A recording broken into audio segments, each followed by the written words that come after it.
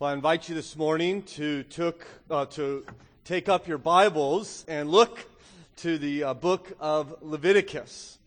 We, by God's grace, this morning will be considering chapters 8 through 10. And as we begin our time this morning, I would like to read to you from chapter 9, beginning in verse 1. You'll find that on page 87 in the Pew Bible in front of you as we consider God's Word. In fact, I just mentioned we're going to try to cover 3 chapters in the book of Leviticus. So I know some of you complain that I preach too slowly, and today I will rectify those errors, and we are going to have to go a bit quickly this morning to cover all that God has for us to consider and to rejoice in, and I trust that He will speak to us this morning. Leviticus chapter 9, beginning in verse 1. Hear now the word of God.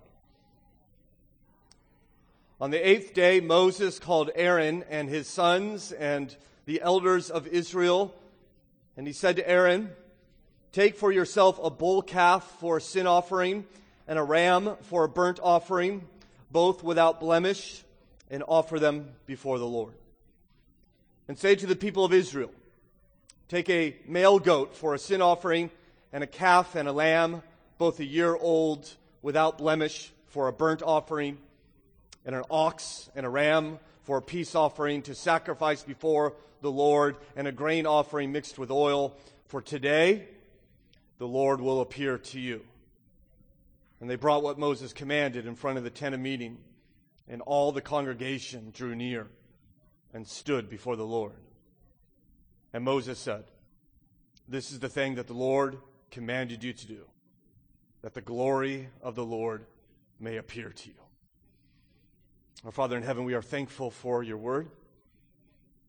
We're thankful that you are inclined to reveal yourself to us and speak to us. And even though this morning we consider an ancient text, a strange text to us, a passage that we do not often consider from a book that we do not often give our hearts to, we pray that you would help us to understand how these truths might apply to our lives. So we come humbly. We want to sit under your word today that we might know you better and become more like you. We want that not only for us this morning, we want that for the people in Ghana. And so we are thankful that Mark and Craig and Jeff have arrived safely this morning and are even indeed worshiping today with your people at Hope Community Baptist Church. Bless them as you bless us as we consider your truth today, we pray in Jesus' name. Amen. The great Louis XIV served as the King of France in the 17th century. An incredibly accomplished man. He would build the Palace Versailles, amongst many other projects. He longed, this man, to be remembered as the greatest king of France ever. In fact, when he died, he had pre-planned his funeral.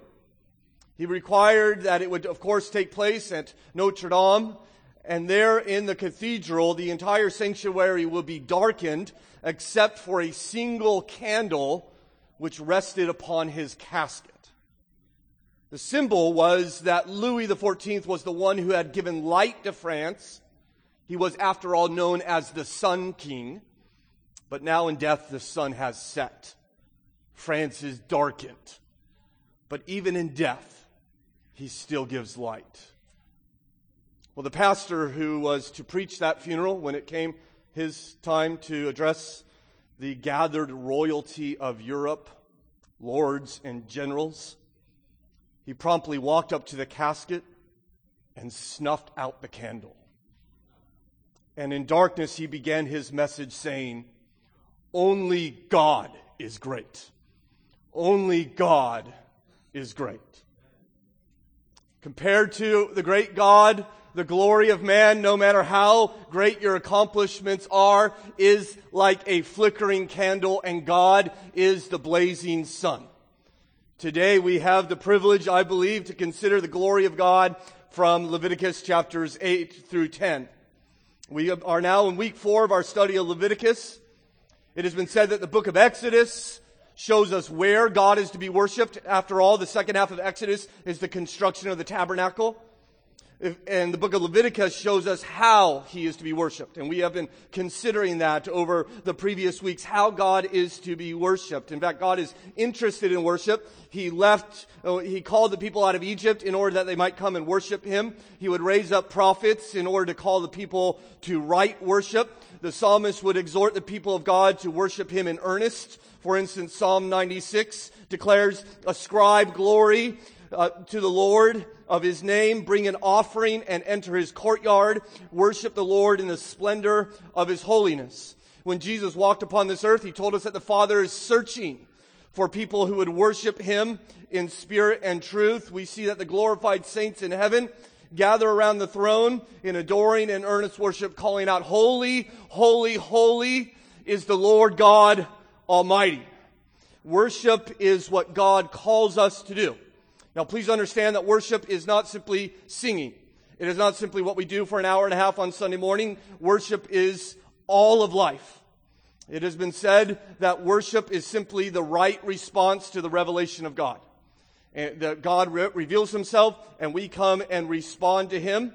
And therefore worship has to do with every part of our life. And as we read on in Leviticus, you will see God is interested in every part of life. In fact, parts of your life you had no idea perhaps that God would care about at all. He will address even some that are perhaps uncomfortable to us. God wants all of our lives to worship him. But what we see here in particular is not the worship of an individual following God throughout their life, but it is the public gathered worship of the people of God. That the idea, the question that Leviticus raises, or at least answers, the question is, how can we approach this God who now lives in our midst, this holy King, and we can do so through sacrifice, right? We've, for 3 weeks, considered the 5 sacrifices in which God gives. We saw that these are the ways in which we are to approach God. That we are to seek atonement from God, we're to confess sin to God, we're to honor God by bringing him our gifts, we're to seek fellowship with God, we're to seek to wash away our guilt and in our impurity, right? And we saw these sacrifices from chapters 1 through chapter 7, but you may not be aware of this, even though that all these sacrifices are described in great detail, not a single sacrifice has yet to take place. There has been no sacrifice offered to God because there are no priests to receive them. In fact, the corporate worship of the people of Israel at this point has never occurred.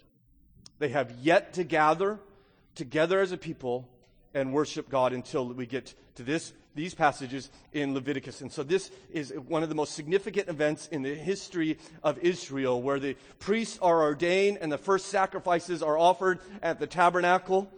We will see a great deal about the priests here. This was a special duty given to the tribe of Levi, that they would serve as priests or intermediators between God and a sinful people. This is why we call the book the Leviticus. It's simply the Greek for the book of the Levites. And so this whole tribe would devote themselves to the tabernacle and worship. You might ask, well, why do they need priests? Well, they need priests for the same reason you and I need a priest.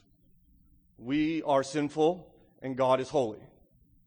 And so God in grace gave them priests, individuals especially consecrated, their whole life devoted to be the stand in between.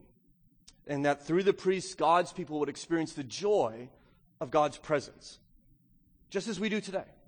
Right? We still experience the joy of God's presence through a priest, though certainly not in the same way, as we shall consider. That's why I think it's important for us to consider these passages. We'll look at each chapter in turn. We'll begin in chapter 8, seeing that God's priests are consecrated. Go to chapter 9, God's presence is celebrated. And finally, see in chapter 10, God's honor is vindicated. So begin with me as we look in Leviticus chapter 8, seeing God's priests are consecrated, or we might use the word ordained. This simply means they're set apart for ministry. And you're going to find a very elaborate ceremony indicating that these men's, that their position has now changed. We do this, for instance, in the ceremony of marriage. We're saying that these people who were once single have now changed their status and are now married. And we do this through elaborate ceremonies, the exchanging of rings and the declaration of vows and the announcement of intent, right? To show that they've changed their status. Well, that's what's happening here. These men are going from laymen, we might say, and they are becoming priests. And there's going to be this elaborate ceremony all around it. And it's not to flatter them. It's to communicate that God is holy. And that because we sin, we need a mediator between us and God. You could outline Leviticus chapter 8 in 7 different sections. Each will end with the phrase, they did as the Lord commanded. You're just going to hear that over and over and over again. They did as the Lord commanded. They did as the Lord commanded. We'll see it in chapter 9 as well. It'll be very important for us to understand this passage. So let's look at these 7 sections of this priest consecration. The first, by my error, is not on your notes if you're taking notes. It is the people gathered. And we'll see that in verses 1 through 4. The people gathered. The Bible says in Leviticus 8 verse 1, the Lord spoke to Moses saying, take Aaron and his sons with him, and the garments and the anointing oil and the bull and the sin offering and 2 rams and the basket of unleavened bread, and assemble all the congregation at the entrance of the tent of meeting. And Moses did as the Lord commanded him, and the congregation was assembled at the entrance of the tent of meeting. And so God says, I want everyone here for this. All the nation is to gather. It's like a public wedding.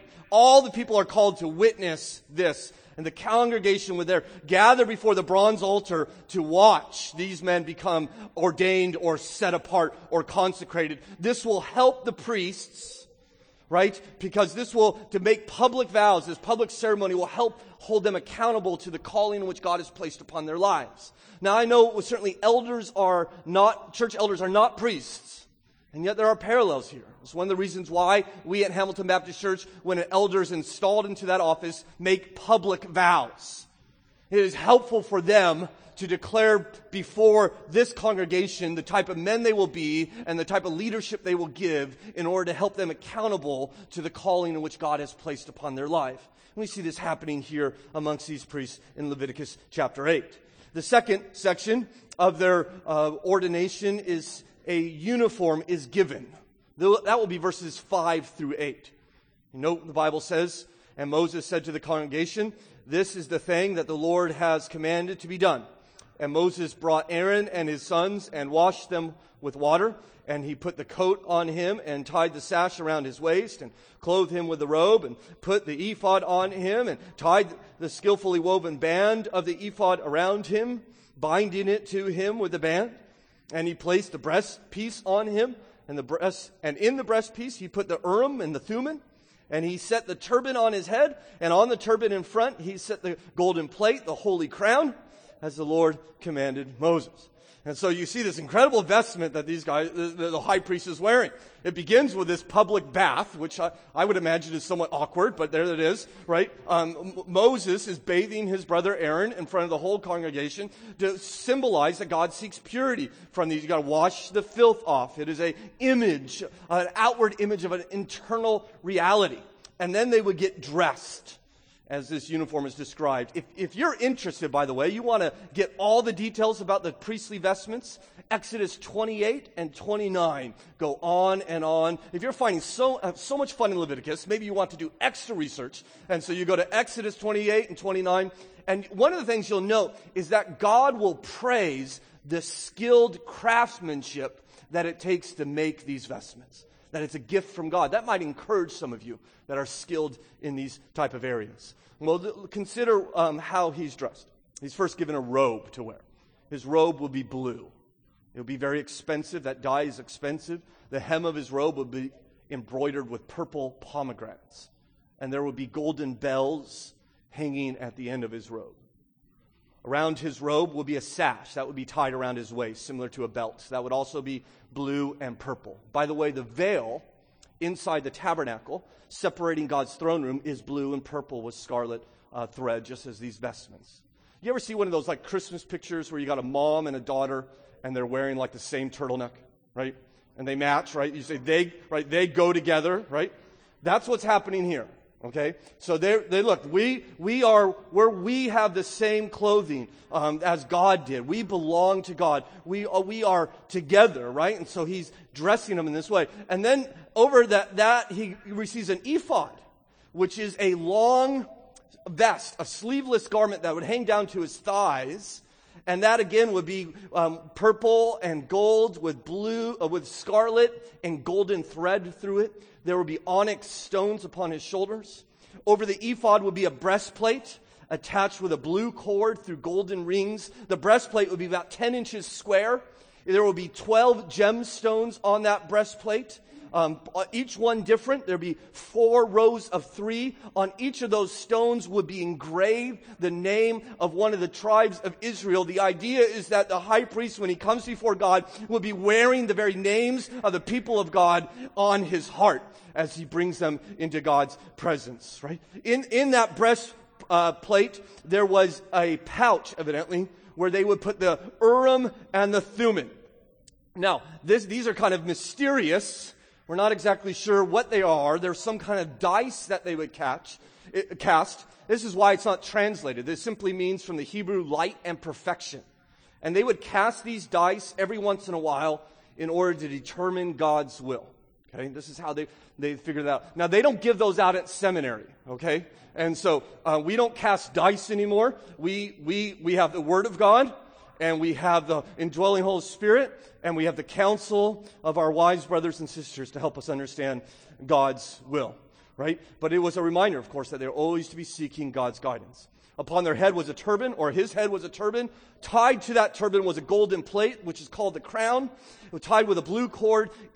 Engraved upon that golden plate is the words, "Holy to the Lord."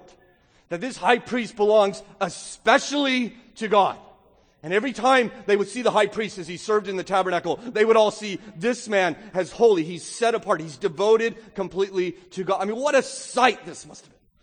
This man these people are just traveling in the wilderness. They don't have a lot of nice clothing. And here, yet this man who's dressed like a king stands before them as he serves in God's presence, right? We still wear uniforms even today, not like this. You go to the doctor's office, what do they'll wear a white coat, won't they? Right?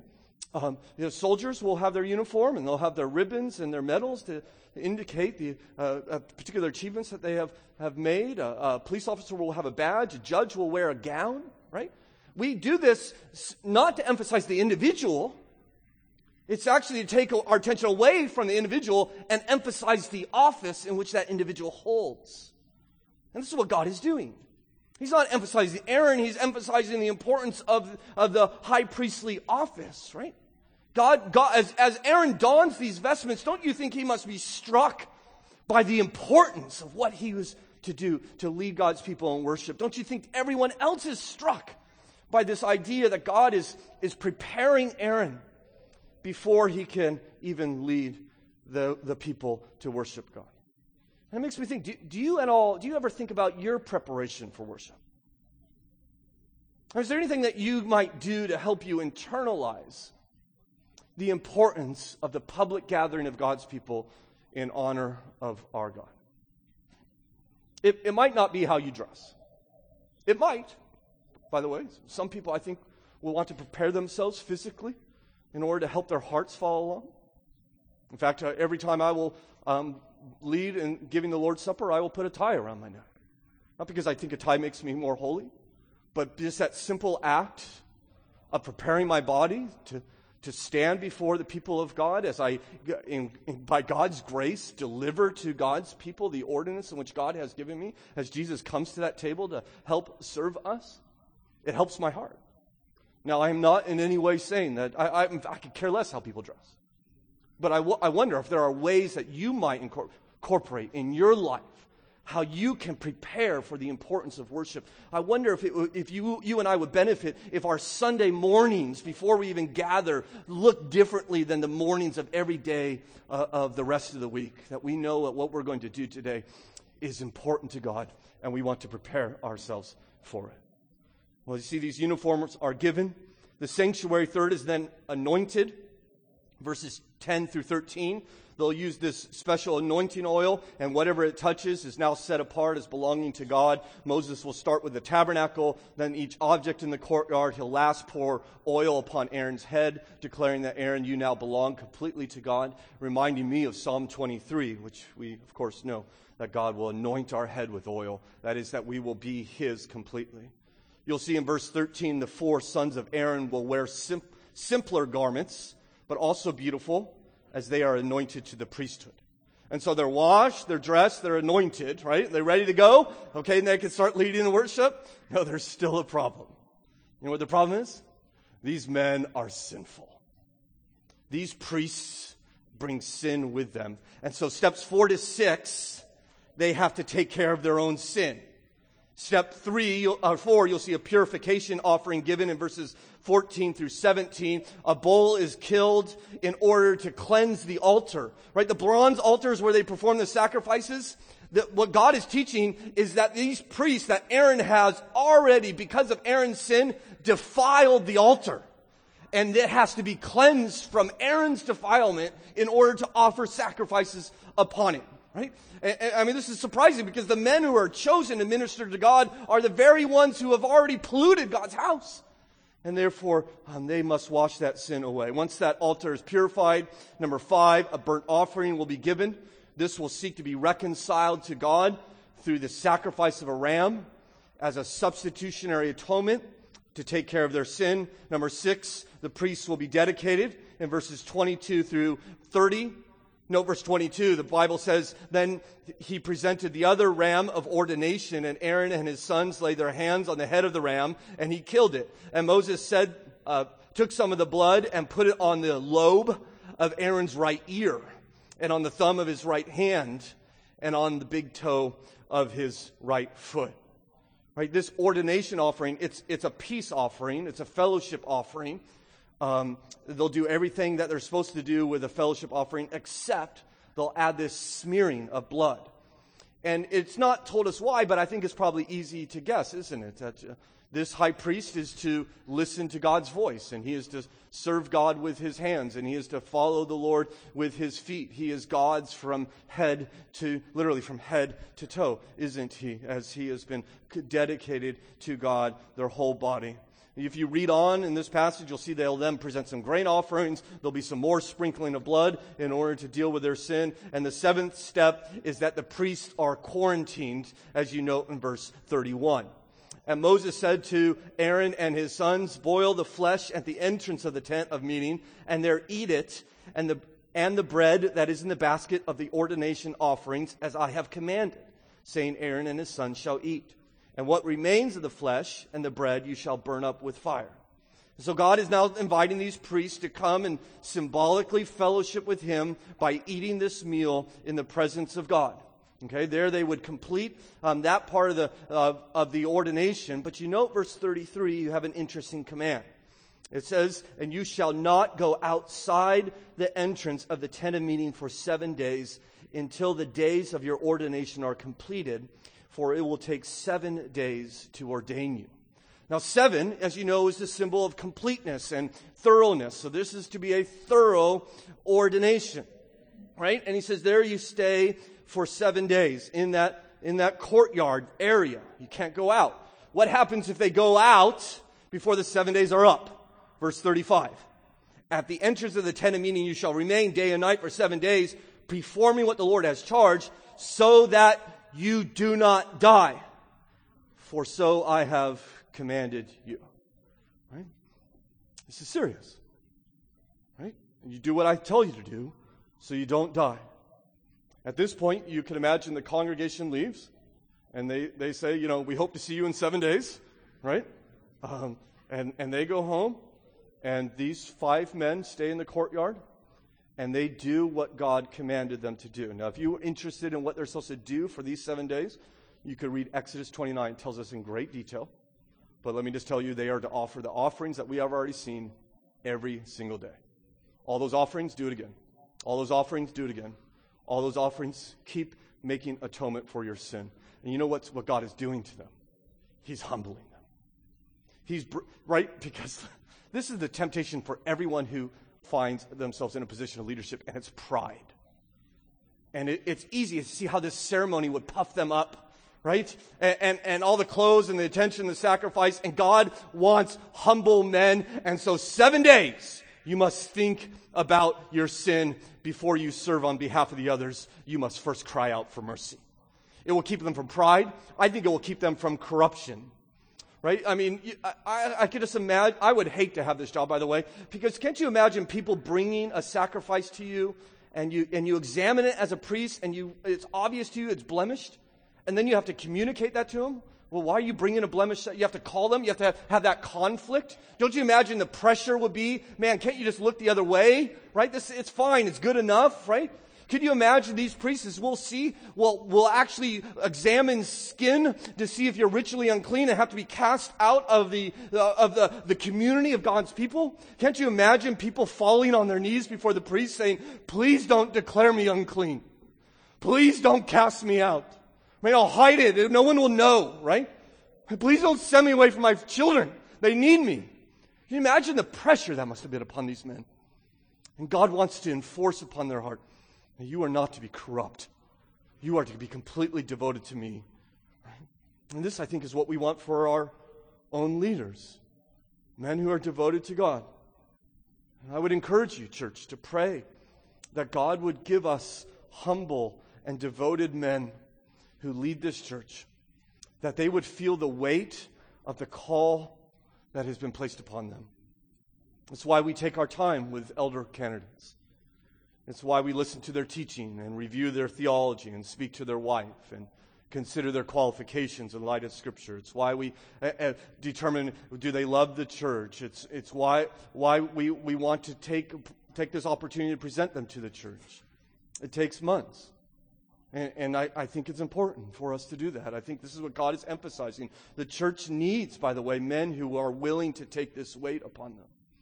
I would like to even encourage some of you men in this room that you might do well to aspire to be an elder. You might do well to aspire to take the weight of this office upon you, because God's people need godly leaders. For the rest of us Christians, please understand that the New Testament tells us you're a priest as well. The Bible in 1 Peter chapter 2 and verse 9 says you are a royal priesthood, so you may proclaim the praise of the one who called you out of darkness into his marvelous light. And in some way, all of us should feel this weight. You all represent God to a watching world. And these truths ought to humble us. It ought to drive us to prayer. We ought to be thinking, God, help me to be a holy man or woman, that I might represent you faithfully to a world. Help my family to look different, and how I work to be different, and how I live in community to be different. Right? You understand you are to represent God to a world. We are all priests in that sense, that God has put us into that position. And we see God calling these priests aside to represent God to these people. And He will. In fact, He will make His presence known, as we see in chapter 9, that God's presence is celebrated. Now that the preparation was over and the priests have been ordained and the tabernacle has been constructed, the time of worship has arrived. This is the first day in a new era, the people of God gathering together for the first time ever in the corporate worship of God. Aaron will finally take over as high priest. And like Moses did in chapter 8, we will see in chapter 9 over and over again, he did all that the Lord commanded him. He did all that the Lord commanded him. And because of his beautiful obedience, and by God's grace, God will make Himself known in a powerful way. But before He does, you note that the congregation seeks God's forgiveness. They seek God's forgiveness. It's recorded for us in verses 1 all the way through verse 21. Notice a particular verse 5. It says, and they brought what Moses commanded in front of the tent of meeting, and all the congregation drew near and stood before the Lord. I don't know if you could kind of get the sense that this is royal language, that they're coming to stand before a king. And there before a king, they will make atonement for their sins. In verses 8 through 14, it might surprise you that the first atonement that's made for sin is for the priests. The priests must make atonement, a calf for purification offering a ram for a burnt offering. It might surprise you because they've been doing this now for 7 days, over and over and over again. And yet for the first time in which God's people gather together for public worship, the high priest Aaron will publicly admit before all the people that he is a sinner. And his sin has polluted God's dwelling. And so he first will seek forgiveness by offering sacrifices. And then from verses 15 through 21, atonement for the people is sought.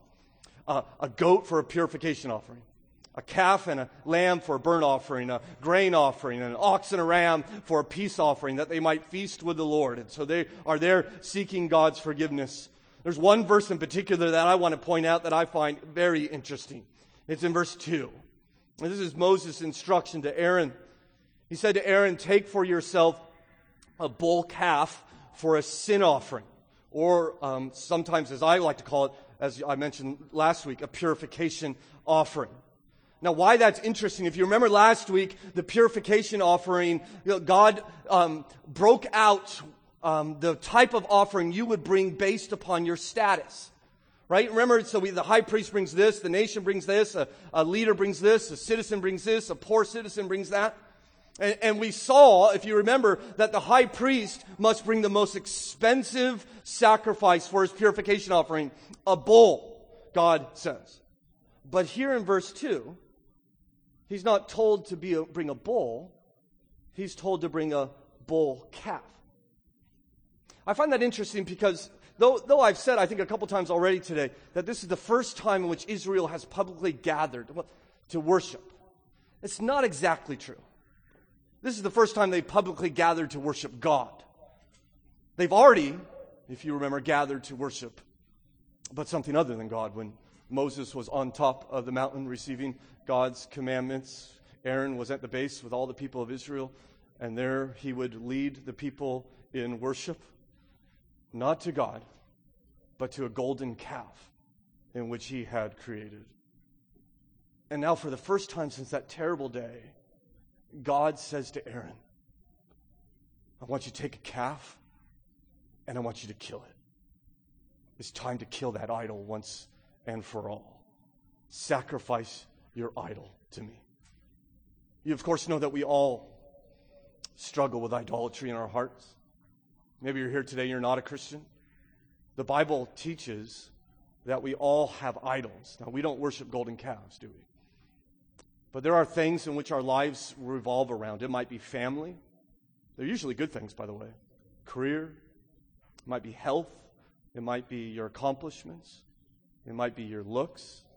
Right? And we orient our life around them. The Bible calls that idolatry. All of us at one time have done that. And yet God, in His mercy for many of us here, hasn't He? He's helped us kill our idols, that we might give ourselves completely to Him. And I just, can you imagine what it would have been like for Aaron there?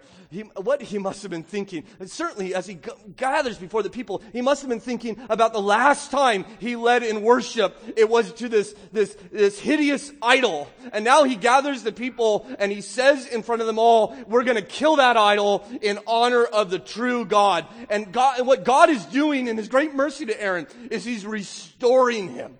It reminds me of, remember Peter denied Jesus 3 times. And after the resurrection, Jesus pulls Peter aside and 3 times he says, Peter, do you love me? Peter, do you love me? Peter, do you love me? Right? He is restoring Peter back into fellowship with Him. It's exactly what God is doing with Aaron. That he who created the golden calf now gets to kill it in honor of the one true God. And there they gather and they seek God's mercy and grace through these sacrifices and according to God's promise. Look at His promise in verse 6. And Moses said, this is the thing that the Lord commanded you to do, that the glory of the Lord may appear to you. Right? And so they're doing this in order that God might come in a special and powerful way. And so they seek His forgiveness. And then you'll note in verse 22, they receive God's blessing. When the Bible tells us in verse 22 that Aaron lifted up his hands towards the people and blessed them. And he came down from the offering, the sin offering and the burnt offering and the peace offering. Right there he's using the bronze altar as his platform, 4.5 feet high. He would raise his hands and perhaps say the ancient words recorded in the book of Numbers. The Lord bless you and keep you. The Lord make his face shine upon you and be gracious to you. The Lord lift his countenance upon you and give you peace. As after blessing the people in this form of prayer, he comes down from that altar, and he and Moses, according to verse 23, they go in to speak with God. And Moses and Aaron went into the tent of meeting. We're not sure why, but it seems to that they want to have a conversation with God, make sure everything's going okay, I guess. And when they came out, they blessed the people. Evidently, it was a good conversation. Right? More blessings upon you. But the worship service does not culminate with this closing prayer, this closing blessing, but in the appearance of the glory of God. As you read on in verse 23, and the glory of the Lord appeared to all the people, and fire came out from before the Lord and consumed the burnt offerings and the pieces of fat on the altar. Right? The devouring fire of God's presence emerges from the tabernacle and receives the offering from the burnt altar, bronze altar, just as he had promised he would come. And you think about this, these people who once saw that fiery cloud of God's glory on top of Mount Sinai from a distance, and now he appears immediately in front of them in their presence. The scripture says he consumed the offerings. He incinerated them like that. Why do you think God did that? Why would he appear in that way? It seems to me what God is communicating is that he will consume the offerings that the people brought instead of the people. I will take your substitute. I will pour out my anger on sin upon the substitute which you have placed upon this altar in order that I might be gracious to you. Okay? Would you imagine what that would have been like? To have been there and seen this and witnessed this. You know, the glory of God, the word glory just simply means weight. Don't you think you would have felt the weight at that worship service? The heaviness of God in their midst, that God's glory would just come out right there in front of all the people. And by the way, one day, you and I, if we're in Christ, will see the glory of God, won't we? Not in this symbolic fiery cloud, but we will see the glory of God in his unmediated splendor. We shall gaze upon him as he fully cleanses us.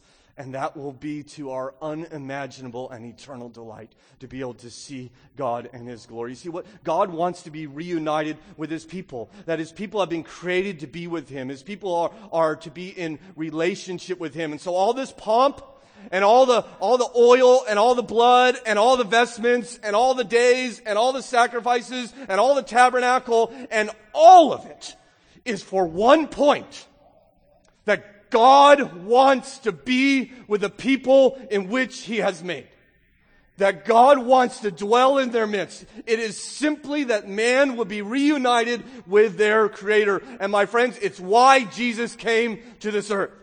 It's why Jesus dwelled in our midst, is it not? To reveal the glory of God in unique and powerful ways, namely through his death and resurrection, where he would die to pay for our sins and rise in victory to make a way for you and I to be reunited with this God who has made us. This is why he has come. This is why he came on that day, because he wants to be with them. You notice their response is recorded in verse 24. And when all the people saw it, they shouted and fell on their faces. Right? They shouted and fell. Their response was vocal and visible. There was joy and fear, delight and reverence, wonder and wait. They worshiped. And please understand, by the way, that worship, corporate worship for us, is not attending church and watching other people. That is not worship. Worship is when you gather with the people of God to express your heart and your mind and your commitment and your love and devotion through song and prayer and confession and gifts. It's when you come and you actively attempt and seek to sit under the authority of God's word that you might submit your life to it. Worship is not a spectator activity. It is an active participation, as we see here. They worshiped God. In fact, they shouted. That's, by the way, in case you're not sure, is a term for joy. That's not shout in like, ah! That's shout in wonder and delight. When something similar would happen to Solomon's temple, they would all shout, God is good, right? For he is good, his steadfast love endures forever. They'd be reminded of the grace and the love and the goodness of God, right? So they're shouting in joy, and yet there's still awe upon them, right? As they fall upon their faces. I wonder if God, we are more in awe of God, if his majesty was more powerful if our heart, we might more quickly and earnestly seek to live lives of obedience, lives that honor him. Offer to God acceptable worship with reverence and awe, for our God is a consuming fire. That's the New Testament. Hebrews 12.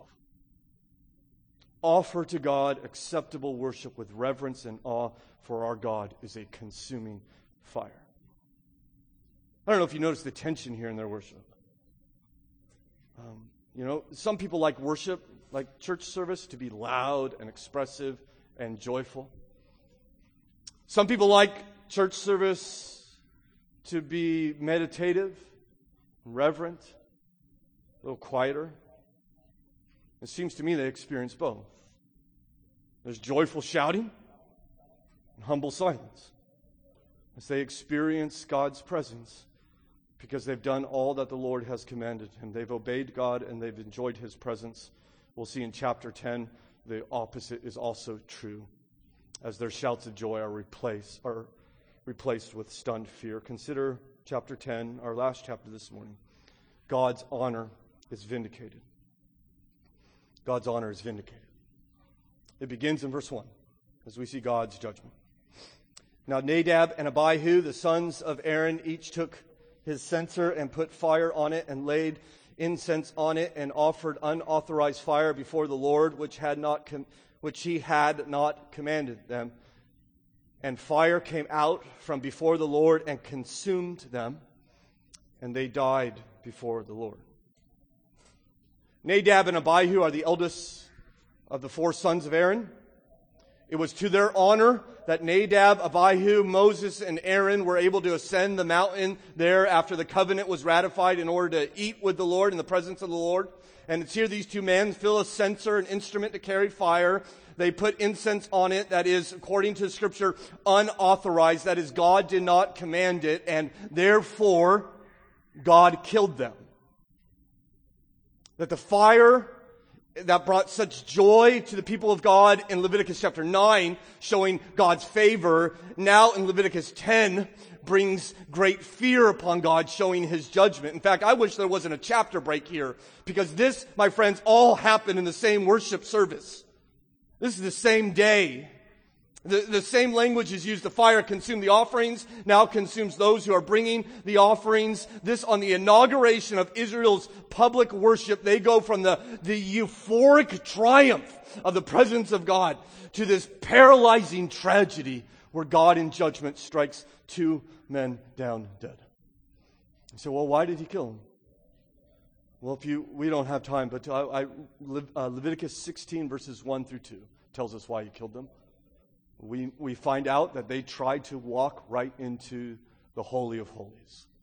They offered their own incense, doing what they want, and they thought they would just barge right in on God and say hello, when God has strictly forbidden them to do only what he has commanded them to do. In fact, you see that there in verse 1. He did what had not commanded them. And it's shocking because we've seen in chapter 8 and chapter 9 over and over again, they did as the Lord commanded. They did as the Lord commanded. They did as the Lord commanded. And all the specificity of the sacrifices and the ordination and the day of worship, and each vessel made to precise specifications, and all the vestments that God had commanded. I mean, there's no ambiguity at all. He even said in chapter 8, he says, stay here, do what I told you to do for 7 days so you don't die. And then in chapter 10 and verse 1, we see that they have done what the Lord has not commanded them. Please understand, my brothers and sisters in Christ, you cannot do whatever you want with God. God gave them priests. Why? Because they could not come to him on their own. Otherwise, they would die. He says, you don't realize how thoroughly sinful you are. You don't realize how utterly holy I am. And so we even sang this morning, he is a good, good Father. Amen. He is our Father. But we also sang, and he is perfect in all of his ways. Perfect in power, in love, in purity. God says, I'm holy. The psalmist says in Psalm 62, those of low estate are but a breath, and those of high estate are a delusion. If in the balance they go up, they are altogether lighter than a breath. Right? God's saying, you take all the accumulation of the accomplishments of men and put it on one side of the scale and put me on the other, and they weigh about as much as a breath compared to me. And then the breath comes to God and says, okay, you who weigh the weight of the universe, you do what I want, how I want it. And my friends, it is absurd and it is offensive. In fact, John Calvin, in commenting on this passage, says if we reflect how holy a thing God's worship is, the enormity of the punishment will by no means offend us. And you might look at this and say, this is too much. This is severe, right? And if you stumble over this, and I understand the stumble, the elders were discussing this on Thursday night, and some of us were thinking through this. This seems harsh. But if this seems harsh, what do you do with judgment? Eternal judgment. I mean, this is the reminder, isn't it? In fact, I would suggest to you that it is simply by God's grace that all of us are not struck down by him this very moment.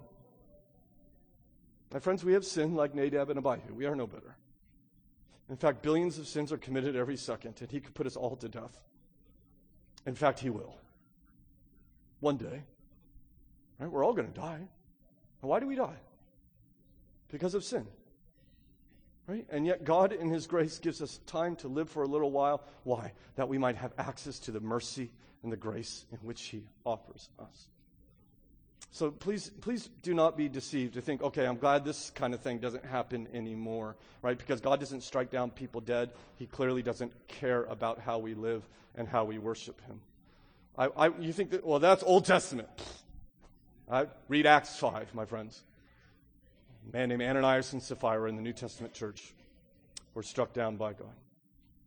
And what we're learning, I think, is that we should be very considerate of what the Lord has commanded when we gather to worship him. We should do what God has told us to do. Maybe a month ago, I was having a conversation with a guy in a grocery store, and he was telling me, I worship God my own way, and I worship him when I'm working, and I worship him, just kind of home, and I kind of do my own thing. And you see, and many people have that. As long as I'm sincere, that's okay with God. And I have no reason to think that these men were not sincere in offering incense, but it certainly was not okay with him. Leviticus reminds us that our God is a great king, and he's very interested in how we worship. And so what we will do at Hamilton Baptist Church, when we gather to worship, we will only do what we see Christians in the Bible doing. We will pray, we will sing, we will read Scripture, we will testify, we will bring our gifts, we will take communion and practice the Lord's Supper, we will commission people, and we will read Scripture and preach the Word of God, and we will do nothing other than that. Because this is how God has commanded us. In fact, I want you to note that these are very religious men, aren't they? I mean, they're in religious clothes, they're doing a religious act. You can't get more religious than this, and that religion did not save them. And so if you've been baptized, praise God. I think that's important. If you serve, praise God. If you give to the church, praise God. That won't save you. None of that will.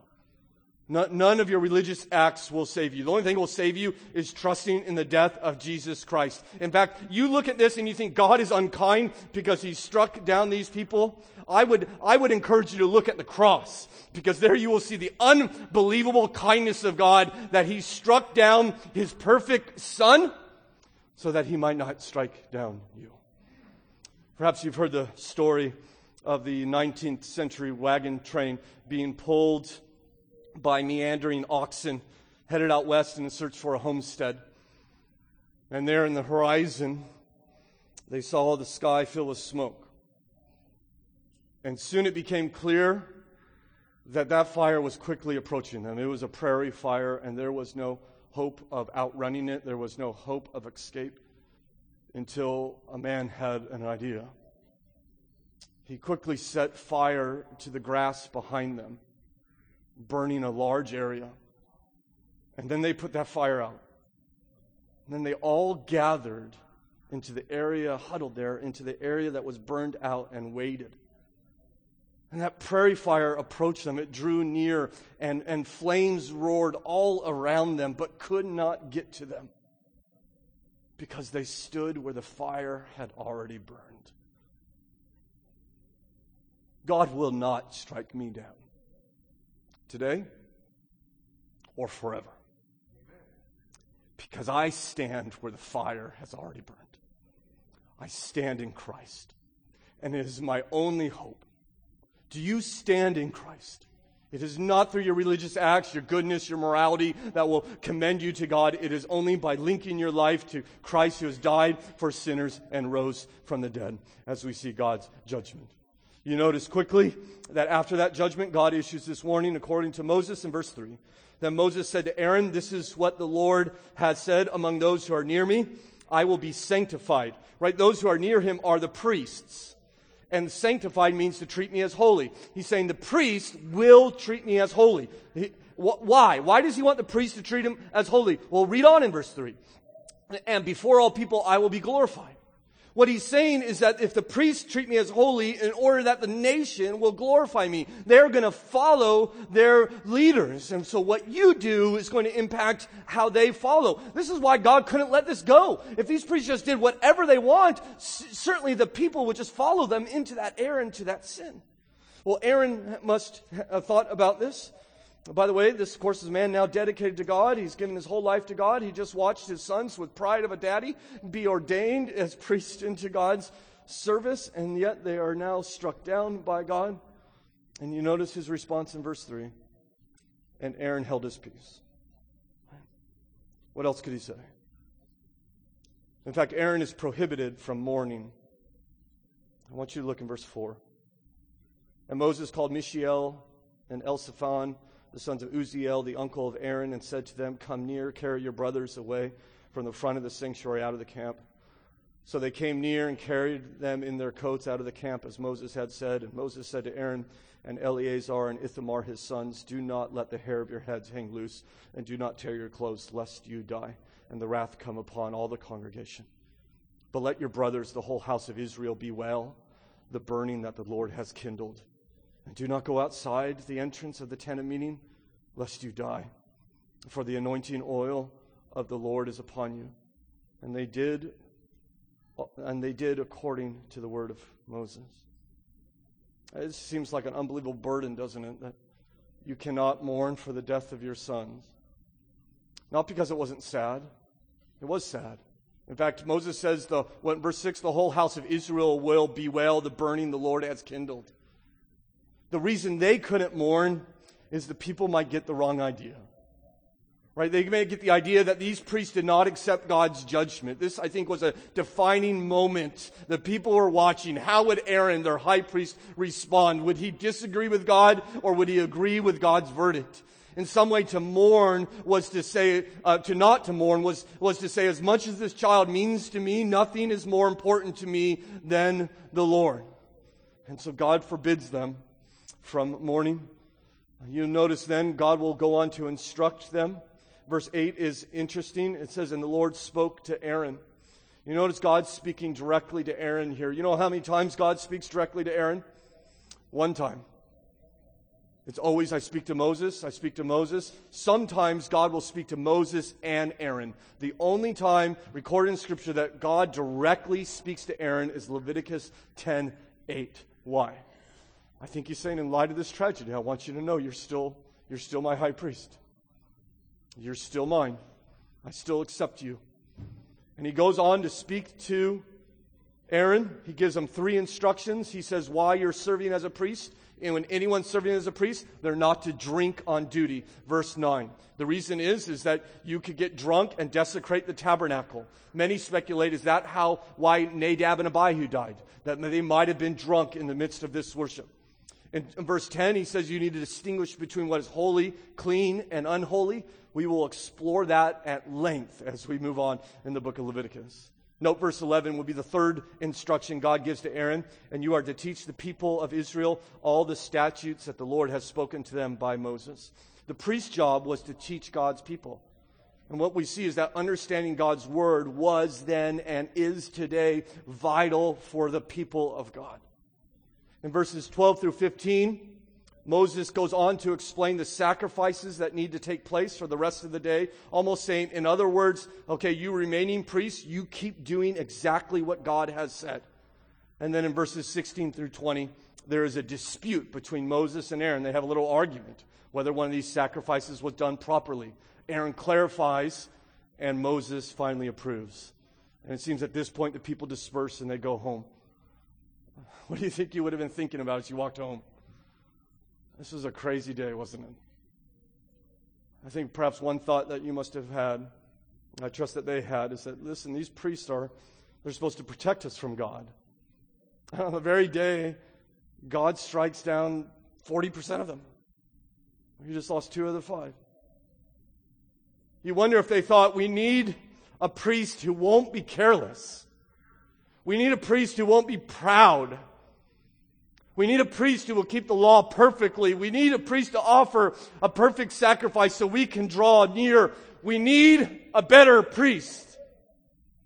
My brothers and sisters in Christ, we have a better priest. His name is Jesus. In fact, just as the priest began by washing, our Lord began his ministry standing in the middle of the Jordan River. As the priest was anointed with oil, so our Lord was anointed not with oil, but with the Holy Spirit. As the priest carried the names of God's people upon his chest, Scripture tells us that our Lord carries the names of his people written on the palms of his hand, always before him. As the priest carried the Urim and the Thummim to discern God's will, we are told over and over in Scripture, our Lord lived his entire life in perfect obedience to the will of the Father. As the priest stood in the courtyard surrounded by the death that sinners brought into their presence, so our Lord has come into this world of death surrounded by sinners. As the priests offered sacrifices for their own sin, our Lord, as Pastor Josh read for us this morning, according to Hebrews 7, is holy, undefiled, and innocent. And therefore he has no need, like those high priests, to offer sacrifices for his own sin. As the priests would serve in the holy place, the Bible says that our Lord entered into heaven itself so that he might appear in the presence of God for us. As the priest wore a golden crown, so our Lord wore a crown his made of thorns. As the priest had a sign above his head that read, Holy to the Lord, so our Lord had a sign above his head in mocking derision, calling him the King of the Jews. As Nadab and Abihu are carried outside the camp, so our Lord, according to Hebrews 13, was also carried outside the camp to be crucified. As priests sacrificed day and night to atone for our sin, our Lord, according to Hebrews 9, offered himself one time and has sat down because the work is done. You need a priest. You need a mediator. You have one in Jesus Christ. He is not simply a new high priest. He is the perfect, eternal high priest. For there is one mediator between God and man, Christ Jesus. And I'll tell you this morning, based upon the authority of the Word of God, just as the glory of God on that day emerged from his dwelling, so one day soon, the glory of our Lord, namely Jesus Christ, will emerge from the dwelling of God in heaven and come for us. What then do we do on that day and every day leading up to that day? We worship. We worship with heartfelt joy and humble adoration to this God who has come to save us. Father, we want to be people of worship, not singing simply, people who have devoted our lives completely and entirely to you. We confess today, we believe you are holy, holy, holy. and yet at the same time abounding in grace and mercy. Your steadfast love for us endures forever. May we take these truths into our hearts and live in light of them as we await for the return of our Lord, we pray in Christ's name. Amen. Let's stand.